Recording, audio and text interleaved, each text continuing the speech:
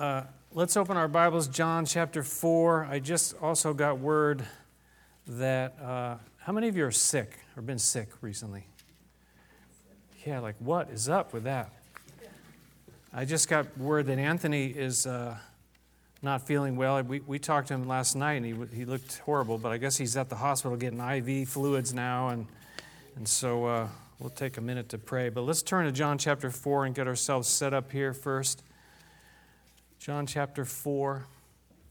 Father, thank you for your word, and we thank you that you have living water for us, and that really is what we need, the living water that only you can give. The world can't give it, as we've already heard, as your word declares as well. We do pray for just your strength, Lord, to fight these all these sicknesses that have are part of this life, part of this world. We pray for Anthony, that you would raise him up, Lord. I know that doesn't sound good, but for us, Lord, we depend on you and your strength, Lord. So help us today, Lord. We come to you in the name of your Son, Jesus. Amen. Amen. John chapter 4, we talked last week, and boy, I got really a lot of water last week. Man, I just still having trouble with all that water, but the necessity of living water. You know, there's physical water, there's natural water, but then there's spiritual, there's living water, and there's a huge difference. But what we really need, we need water, regular water, but to fill the deepest part of who we are, we need that living water. And Jesus is talking to the woman at the well. He had this divine appointment with her, and, you know, he challenged her. He really did, and he challenged her with something, or to something that was deeper than the well that she came to. She came to get water at the well. There was a place that they went to get water, and they didn't have running water in their houses like you and I do. So he challenged her that there's something deeper, that really the earthly things, they can't quench the thirst that's deep inside of us. And I think we need to think about that. We need to talk about that. And Orlando was talking about Revelation and, you know, the end of the book and the end of the story and how it all kind of, happens. And I quoted to you last time from Revelation 22, the Spirit and the bride say, "Come," and let him who hears say, "Come." Whoever is thirsty, let him come. And whoever wishes, let him take the free gift of the water of life. So it's this thirst, from beginning to end, that he's there for you and I. He says, "Come. If you're thirsty, come to me," he says. "And I'll give you that free gift." It's free. It's not something we have to do. That's where we get so mixed up. We talked about being religious. We think we got to be religious. We got to do this and this and this. No, he says it's a free gift of the water of life, and you and I can have it. So that's kind of where we pick up today. We're looking again at the woman at the well. So Jesus has had this conversation with her about water and the different kinds of water. He says in verse 14, he says this, "Whoever drinks the water I give him will never thirst. Indeed, the water I give him will become in him a spring of water welling up to eternal life." So he's talking about a different water that he would give. This living water. This water that would be inside, that would spring up to eternal life. And so the woman says here in verse 15, the woman said to him, having heard these words, she says, "Sir, give me this water, so that I won't get thirsty and have to keep coming here to draw water." So she's respectful, right? She says, "Sir." She's respectful. And some think that maybe she wasn't quite so respectful in the beginning of the conversation, but she is now. But she says, "Give me this water." Now, do you think, going by what she said, she really understood what he was talking about? Not really. She was respectable. She wanted it, but did she want it for the right reasons? Did she really understand what she was asking for? I don't think so. What she wanted was, hey, that sounds kind of cool if I'm not going to get thirsty. That's kind of cool. That's kind of cool if I don't have to keep coming back to the well and getting water, and I'm just going to I can just carry on. So she was kind of still on that sort of the natural plane. David Guzik, the pastor who wrote great commentaries, he says this: it was a logical answer, but not a spiritual answer. And she said this: make my life easier and more convenient. I don't know, but sometimes isn't that what our prayers are like? Make my life easier and more convenient. That's what it's all about. That's what Jesus is supposed to do for me. Is that really? Well, there are certain times when He might make my life a little bit easier. He might make it a little more convenient. But the truth is, He came to fulfill the very deepest need we have. He came to forgive us of all of our sin, to wash us and give us eternal life, this well of water springing up or welling up to eternal life. That's what He came to do. It really doesn't, always translate. And I talk about this a lot. It doesn't always translate to making our lives like simple. In fact, sometimes it makes it worse. You know why? Because now we're in a spiritual battle. Before we become believers, the enemy really doesn't care about us. And I don't know what you believe about it. I'm doing a study in Ephesians about the spiritual battle that we face. And someday I think I'll share with you what I'm learning. But I don't think we really understand the magnitude of the battle that's raging around us. But as a non-believer, it's like, hey, we're just going along with the whole system. It doesn't matter. But when we become believers, we're now entering into a whole new kind of battlefield. And so it may not get more convenient. It may not get easier for you, but it's the only way. It's the only answer for you and I as human beings. The dialogue continues. Let's read more in verse 16. So he told her, after that answer, he told her, go call your husband and come back. She said, I have no husband. Jesus said to her, you are right when you say you have no husband. The fact is, you have had 5 husbands, and the man you now have is not your husband. What you have just said is quite true. Wow. Listen, Jesus, I just wanted the water, okay? I didn't really want to go there with all that stuff. That's a little too personal. That's a little too deep. That's a little too, in my face kind of thing.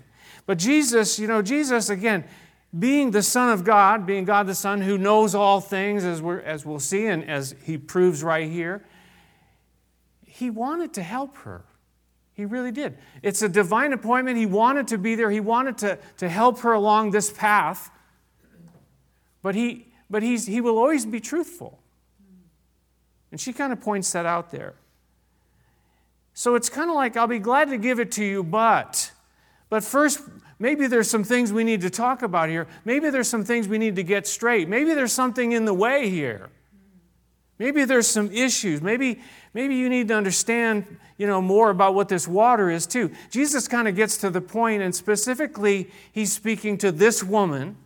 He's speaking specifically about her situation. He has a very, detailed information. He doesn't go into all the details, but enough for her to go, oh.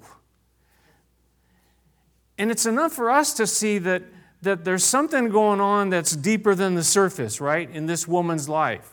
There's something going on. There's a need there, right? Does she have relationship issues? Oh, probably, you'd think. Does she have commitment issues? Maybe. Is there some kind of sin problem going on here? That's possible too. A lot of stuff that could be going on here, but Jesus has to get right to it there. How many of you remember the song? This is going to tell us how old you are. Looking for love in all the wrong places. How many of you remember that? Isn't that what's going on? Isn't that what's happening in her life? Isn't that what you and I do? You know, the words, had to go back and look at the words of that, but the words, the part of the chorus say, I was looking for love in all the wrong places, looking for love in too many faces. Looking for love in too many faces, too many different relationships, too many men, too many whatever it is for her. But for you and I, we look for love in a lot of places too that are not necessarily right. We're looking for something that they can't give us. And she was doing that. But Jesus has a way, you know, He has a way of getting right to the heart of the matter, doesn't He? He has a way of getting right to her heart, and you and I, He does that too. He's going to say whatever He needs to say to get to my heart, to your heart, because He wants to get to the heart. It's not all this superficial stuff. One man said this, Jesus wanted to get beyond mere conversation to touch her deepest need and lead her to face her need for redemption. He wanted to get past all the surface and get to where, you know, the things that were really kind of going on in her heart, so that He might be able to bring her to that place of redemption, of eternal life, of real hope and real help. Now, you could read this and say, well, is he just trying to condemn her? I don't think so. I don't think He's trying to condemn her. We saw earlier in chapter 3, in verse 17, it says this, God did not send His Son into the world to condemn the world, but what? But to save the world through Him. He didn't come to condemn, and He's not trying to condemn this woman, but that doesn't mean that He doesn't speak the truth to her. That doesn't mean that He can't talk about what's real and what's going on in her life. Otherwise, He's not going to be able to get to the heart of her situation, my situation, your situation. And her real need was forgiveness. Her real need was help and hope, satisfaction within. You know, is it any different today? Is it any different for you and me today? Oh, maybe you haven't been married 5 times. Maybe for you it's been 6. You know, but you and I still, we've got these, you know, wrecked things that have happened. This, you know, history of these things that have happened. We're trying to find this love that only Jesus can give to us. How many of you know Greg Laurie, who Greg Laurie is? Greg Laurie, he's a pastor in California, and he's a part of the Calvary Chapel, but he's also an evangelist, and he does crusades, and you know, people are very familiar with his speaking at crusades and that kind of thing, but not everybody knows that he had a really, really hard life growing up. And part of the reason was because of his mother. Let me read to you, it's a little long, but it's very interesting. Let me read to you what Greg Laurie writes about his mother, and he wrote this like 11 years ago. He said, Charlene McDaniel was a beautiful young woman.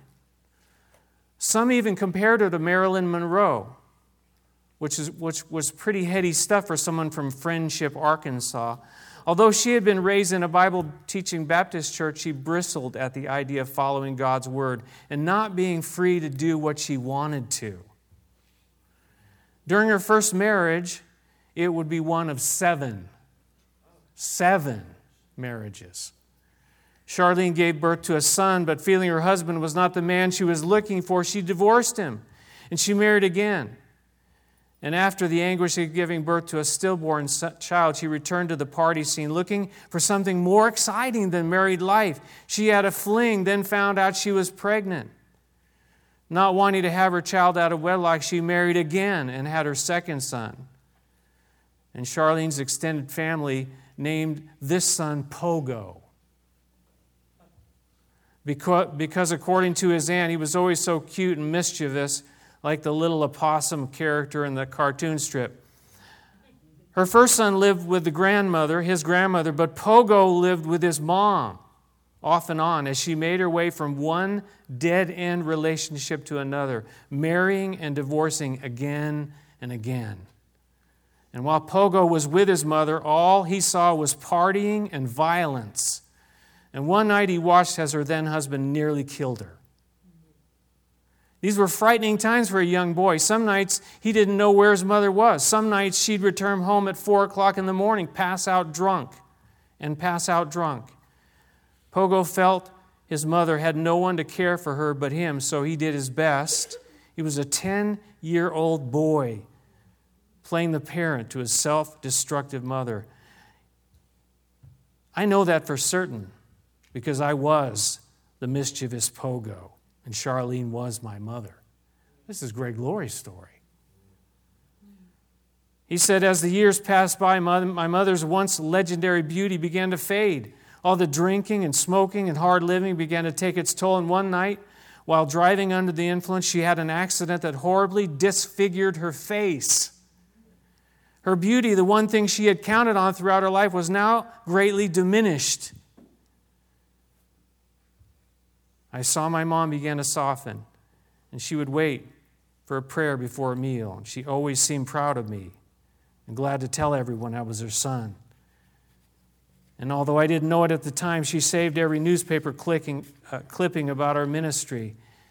After she discovered she had kidney failure, would need dialysis 3 times a week, she began returning to her spiritual roots. And 1 month before her death, I had a very direct conversation with her. I asked her if she believed in Jesus Christ as her Savior and Lord. And she said she did. I then told her that she ought to be coming to church. And the next Sunday she came. Her search brought her back to what she knew as a young girl. Like the prodigal son, she returned. Sadly, she spent almost all her life looking to men and to romance for fulfillment. And all along, that fulfillment could have been found in a relationship with Jesus Christ. Wow, what a story, huh? Did you know that about him? Of course, God is using that in incredible ways in Greg's life and that, but we see this story of the woman at the well is no different than the story of Greg Laurie and his mom. And the situations all around us today. You and I looking for love in all the wrong places. Read again there in verse 17. She said, I have no husband. Jesus said to her, you are right when you say you have no husband. The fact is, you have had 5 husbands, and now the man you now have is not your husband. What you have just said is quite true. He points out some things here in this version. We see the word right. We see the word facts. We see the word true and truth, or true.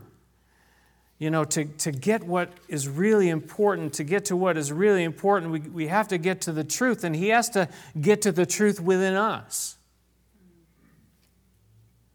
The thing about it is that he knew it all, right? He knew it all about her. And he knows it all about you and I. We can't hide it from him. She couldn't hide it from him. She'd been divorced 5 times. And it didn't solve her problems, did it? Pastor Chuck said, he's looking right inside of me. And he knows what is inside of me. He knows the truth about me. I'm not fooling him at all. He knows what's inside of you. He knows what's inside of me. If we think we're putting on a good show and we're faking everybody out, it's useless with him because he knows. Jesus knew and he knows from beginning to end. He could see the searching, the striving. He said, you've had 5 husbands and now you're living with a man now and he's not your husband. It kind of seemed like, well, he's saying, now you've given up on marriage? If you want to talk about marriage, he kind of points it up. He brought it up because it was an issue. It was an issue then. It's an issue now. It's an issue today. She'd given up on marriage perhaps, but you know what? It's still God's plan. I have to say marriage is still God's plan. You go all the way back to the book of Genesis in chapter 2 when, the Word of God establishes the institution, if you want to use that word, of marriage. Some of you think it's an institution. You got to be locked up or whatever. But that's just mean it's a thing, right? But God established it. God put it together. God made it. He designed it, and it's at the very beginning. It's the very first thing that He puts together. And it says this in verse 24, chapter 2, For this reason, a man will leave his father and mother and be united to his wife, and they will become one, or one flesh. It's husband and wife. He set it up that way from the beginning, right? It hasn't changed. We're changing it. We heard talking about the world and the world system, and they're wanting to redefine everything. We have to stick to the truth. And you know what? If we want God's blessings, we need to do it God's way. So many times I find, we want God to bless something in my life. We want, God to do something in my life, but we're not willing to do it His way. We want to do it my way and then get Him to bless me. When He says, you do it my way, and I will bless you. There's a big difference. He's speaking to this woman now. The truth is, the husband, whether she was married to the guy or not, it wasn't going to meet the deepest need that she had anyways. That's the point that he's making here. Though he does, as David Guzik pointed out, that Jesus showed us that living together in marriage are not the same thing. They are not the same thing. Verse 19. Sir, the woman said, I can see that you are a prophet. I can see that you are a prophet. She was kind of blown away. Now, again, she still didn't quite get the whole thing, but Jesus goes on to talk to her. We're going to jump ahead and come back to that next week where He's talking about worship and that it's a matter of the heart, and God is spirit, and His worshipers must worship in spirit and truth. But something was radically changed in her. She saw that this guy, that there's something about this guy. Jump ahead to verse 28. And again, we'll get back to that section next week. It says, then leaving her water jar, and that's a picture too, isn't it? She left the water jar, and the woman went back to the town and said to the people, come see a man who told me everything I ever did. Could this be the Christ or the Messiah? And they came out of the town and they made their way toward Him. She went out and she said, You gotta come and see this guy. Her whole life was like put out before her. And He's pointing out to her, you know what, your whole life, all these relationships, all these marriages, all these things, that's not going to make it. That's not going to help you. That's not going to satisfy you. It's kind of an interesting picture, though, when you think about her going back to the town, because I think it wasn't a huge town. I think that probably, she must have been known in the town. I don't know what kind of reputation she had. Don't know what, caused all these, serial marriages to take place, one after another, after another, after another. But they must have known about her. Which marriage is she on now? But now she's going back to the town and she's telling them, these people, about a man who wasn't from there, who knew all this stuff. You're not going to believe this. He knew all this stuff about me. I know you know all this stuff about me because I live here with you. But this guy, he knew all about it, and he's not even from here. It just, could he know about you? Could he know about me? Could he know the very deepest part of me? I think he does. I absolutely think he does. And I think that's what we see here, and we see it in other places too, that he knows all about us. He knows all about our lives, and yet he still loves us. He knew about this lady. The other, the religious Jews wouldn't have anything to do with her, ever. They would never have anything to do with her. Number one, she's Samaritan. Number 2, she's a woman. Number 3, she has a reputation, a history that they weren't going to... And here he's got this appointment to go and meet with her, and he loved her. He loved her into the kingdom. That's radical. He knows all about you and me enough to love us, to share with us the truth. And yet, you've heard it said too, He loves us too much to leave us that way. Amen. He didn't, I think He worked in this woman's life, and you think about the other story about the woman caught in adultery, He didn't condemn her either, but what did He say? He said, go, I forgive you. He says, but go and sin no more. I'm going to change your life. I'm going to make your life right, and I'm going to do what needs to be done. But let's read this scripture out of the book of Hebrews. It says, nothing in all creation is hidden from God's sight. Everything is uncovered and laid bare before the eyes of Him to whom we must give account.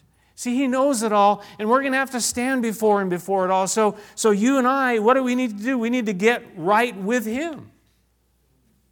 We need to get right with Him. He looks on the heart. It says about when David was being chosen, they said, they brought all David's brothers up. Well, this one's really handsome. He's tall. He's good.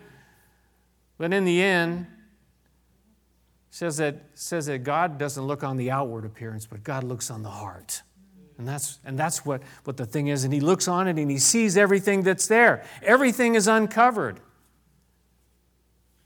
He searches every heart, it says in 1 Chronicles.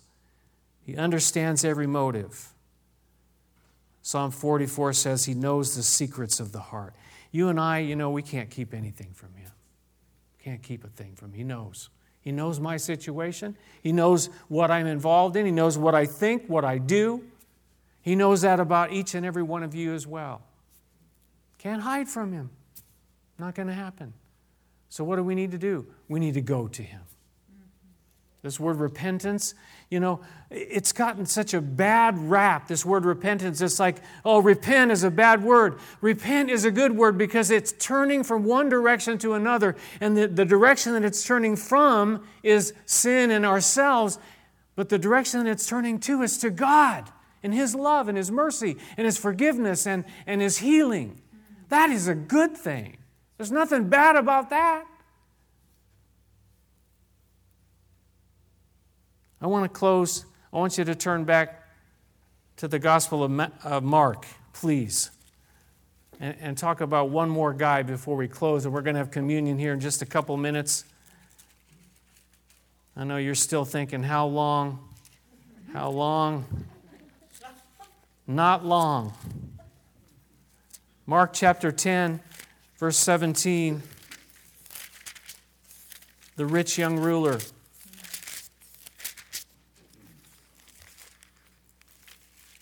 If I could just find it, I'd be all set.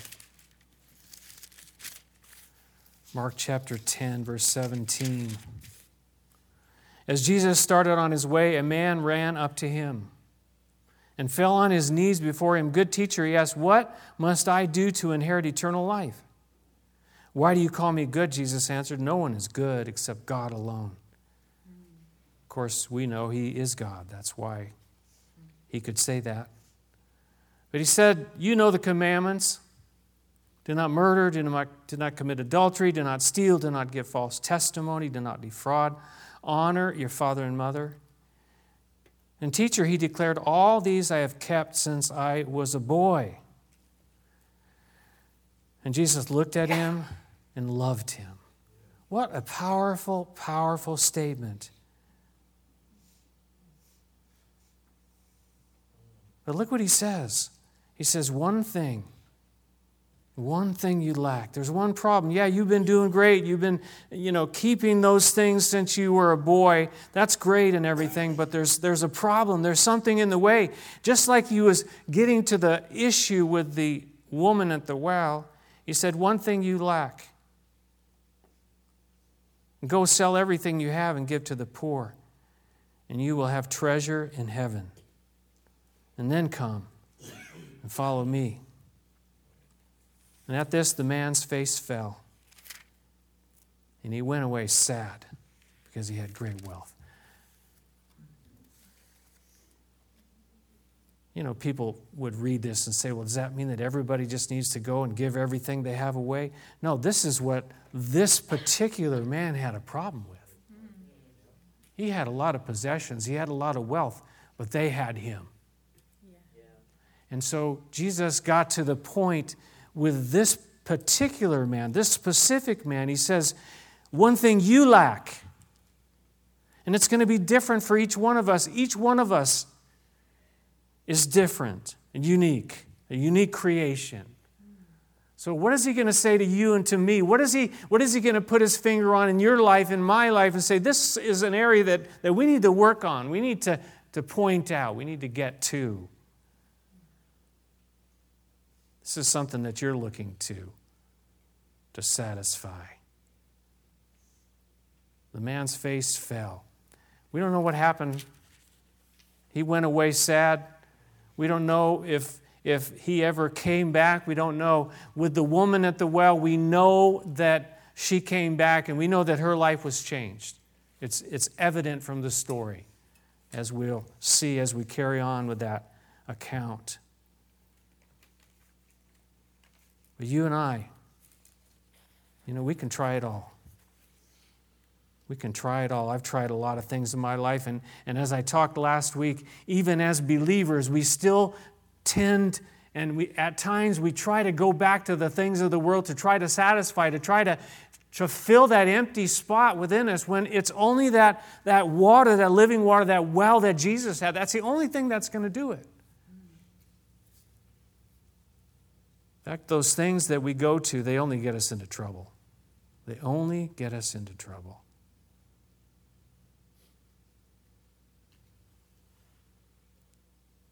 So we're going to have communion. And we're going to have them pass it out in just a minute.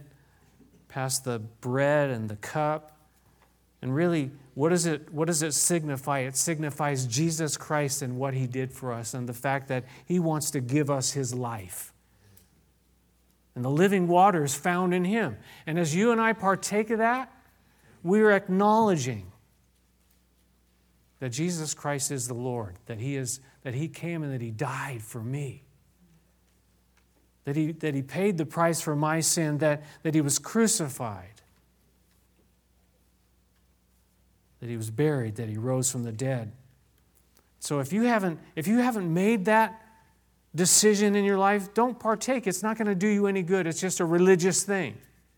But if you have, then it's a remembrance. It's a reminding. That's why He says, do this when you get together in remembrance of me, so that we need to be reminded. Why? Because we forget. Because we get distracted. Any of you get distracted? We get distracted from the things that are really important. I do all the time. And so we have communion on a regular basis to get us to refocus. And the answer is always Jesus. It's always Jesus. Let's pray together, shall we?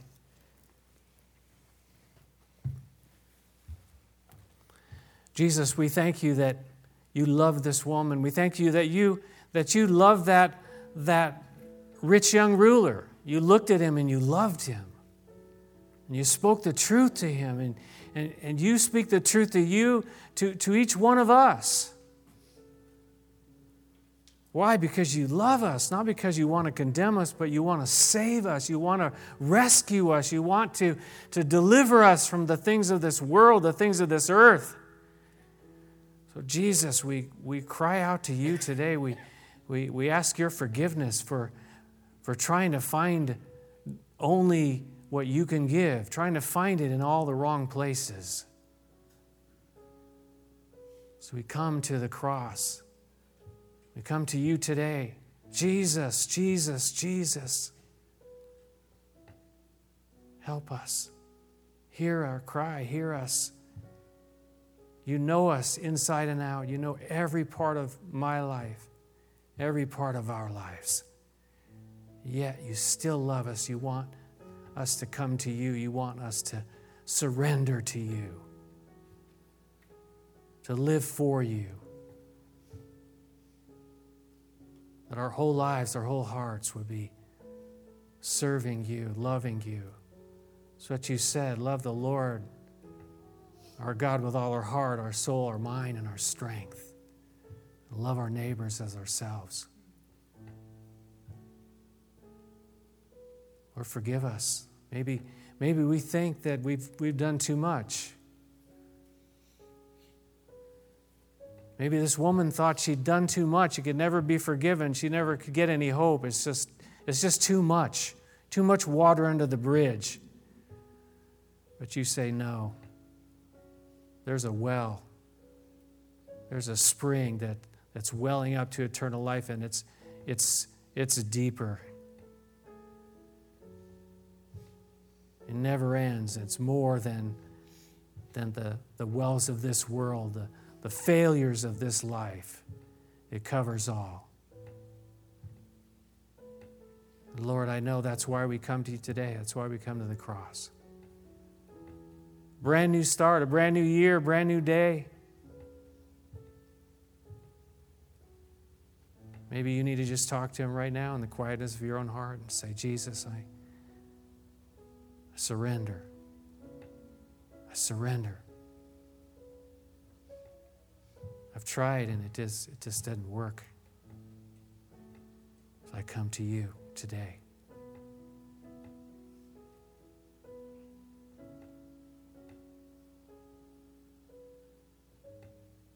Lord, you are good. You are good. Your mercy endures forever. In Jesus' name we pray. Amen. We're going to have the communion passed out now. We're going to sing while we're passing that out.